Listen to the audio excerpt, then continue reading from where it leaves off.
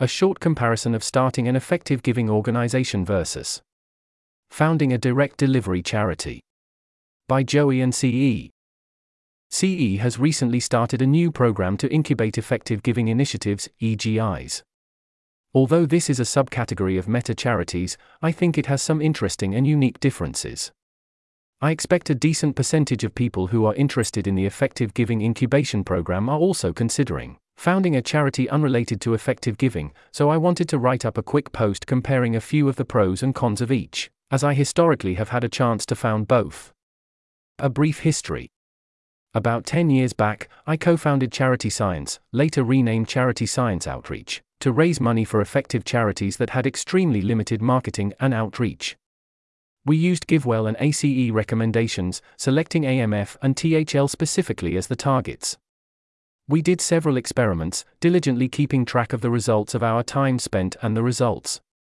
After a couple of unsuccessful experiments, for example, grant writing, which raised roughly $50,000 in 12 FTE months, we hit some successes with peer-to-peer fundraising, for example, supporting people donating funds for their birthdays. Depending on how aggressively you discount for counterfactuals, we raised a decent amount of money, in the several 100,000s. Although this was pretty successful, we pivoted to founding a direct charity where our comparative advantage was strongest and could bring the most impact, and handed off the projects. 8 years ago, some of the same team members, and a few new ones, founded Charity Science Health. This was a direct implementation charity focused on vaccination reminders in North India. We got a GiveWell seed grant and became a reasonable-sized actor over the course of 3 years, reaching over 100,000 people with vaccination reminders at a very low cost per person, under $1. The trickiest part of this intervention was to, cost-effectively, get the right people to hear about the program, as the sign-up costs were about 70% of the entire program cost, and targeting was extremely important. A few interventions we tried did not work: mass media, government partnerships, and a few worked well: hospital partnerships, door-to-door surveys. This project eventually merged with Suvita after the founders left to run other projects, including charity entrepreneurship itself. In many ways, I feel starting an effective giving org was very useful for later starting a direct implementation charity, as many of the skills overlapped, and it was a less challenging project to get off the ground. In the rest of this post, I'd like to pull out the main takeaways that can be learned from these projects, and would be cross-applicable to those considering both career options. Odds of success. Founding any project carries a risk of failure.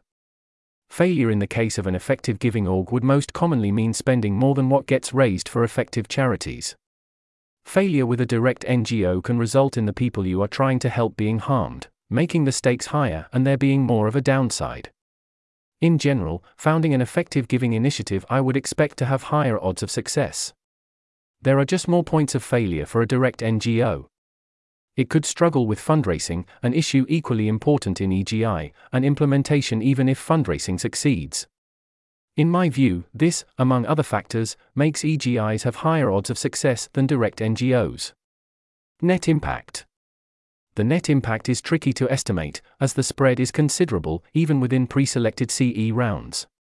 This also means that personal fit could overrule this factor.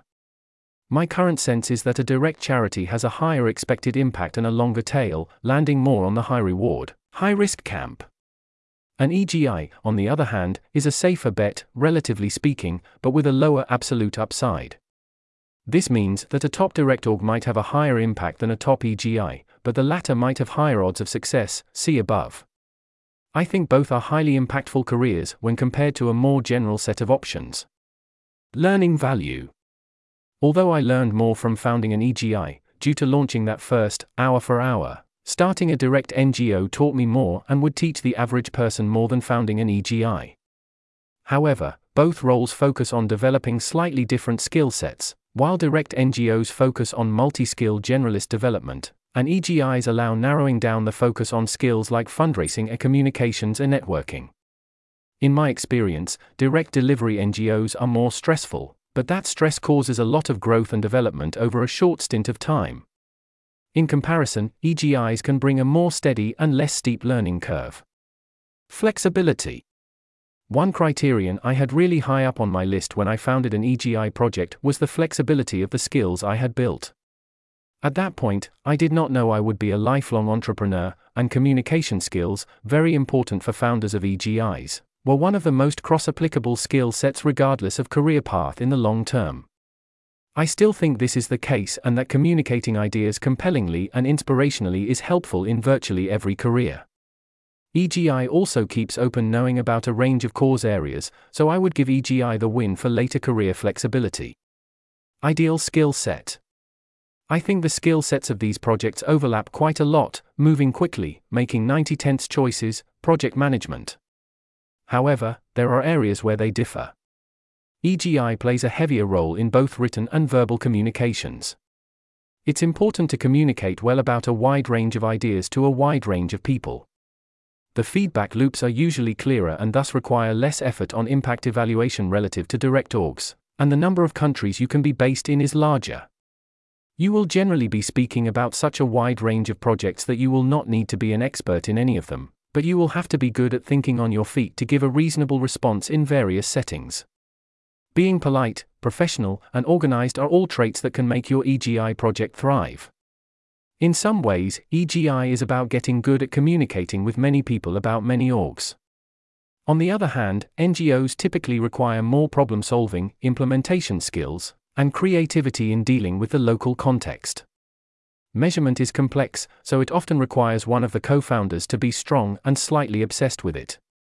You have to be able to become an expert in your field, dive deep into research, and talk to experts and academics in the field about tricky questions. In some ways, NGOs are about gaining a vast amount of knowledge and skills to solve a highly specific problem in an efficient way. Overall, both of these roles are pretty top-tier jobs, and the better choice ends up being based on personal factors. For example, a founder who is a stronger fit for direct NGOs but has a locational requirement that they have to be based in one of the target EGI countries would be more valuable as an EGI founder. PS few days left to apply for the Effective Giving Incubation Program. Apply here by January 14, 2024. The next round of applications to our Classic Incubation Program will open in February 2024. For people who get an offer for one of the programs but are considering both, we are also happy to chat one-on-one about it. This article was narrated by Type 3 Audio for the Effective Altruism Forum. It was first published on January 11, 2024. To report an issue or give feedback on this narration, go to t3a.is.